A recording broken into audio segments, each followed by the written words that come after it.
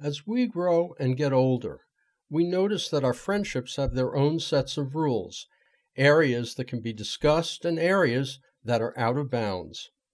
When lines are crossed, particularly sexual lines, then those relationships must deal with the changes or fall apart completely.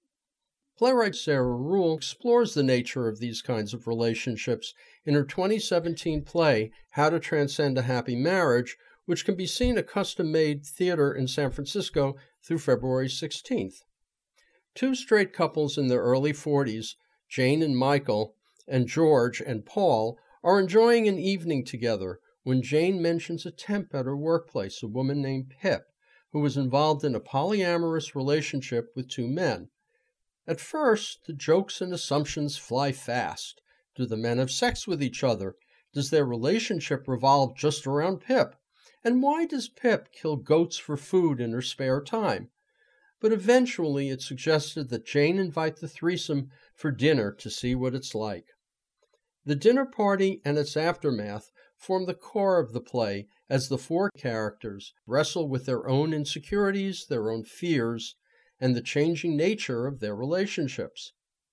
Sarah Ruhl, first and foremost, is a master at dialogue.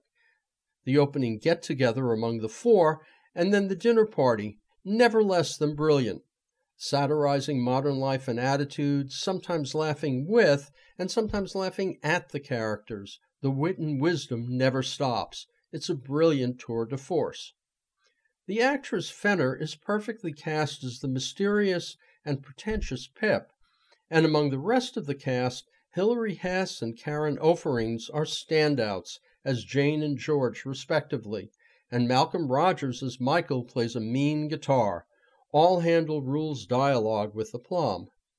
How to Transcend a Happy Marriage, though, has a second act problem. Because this is Sarah Ruhl, and because the cast is engaging, it's not a fatal one. Still, the first act ends in a brilliant crescendo, and Ruhl never quite picks up the pieces.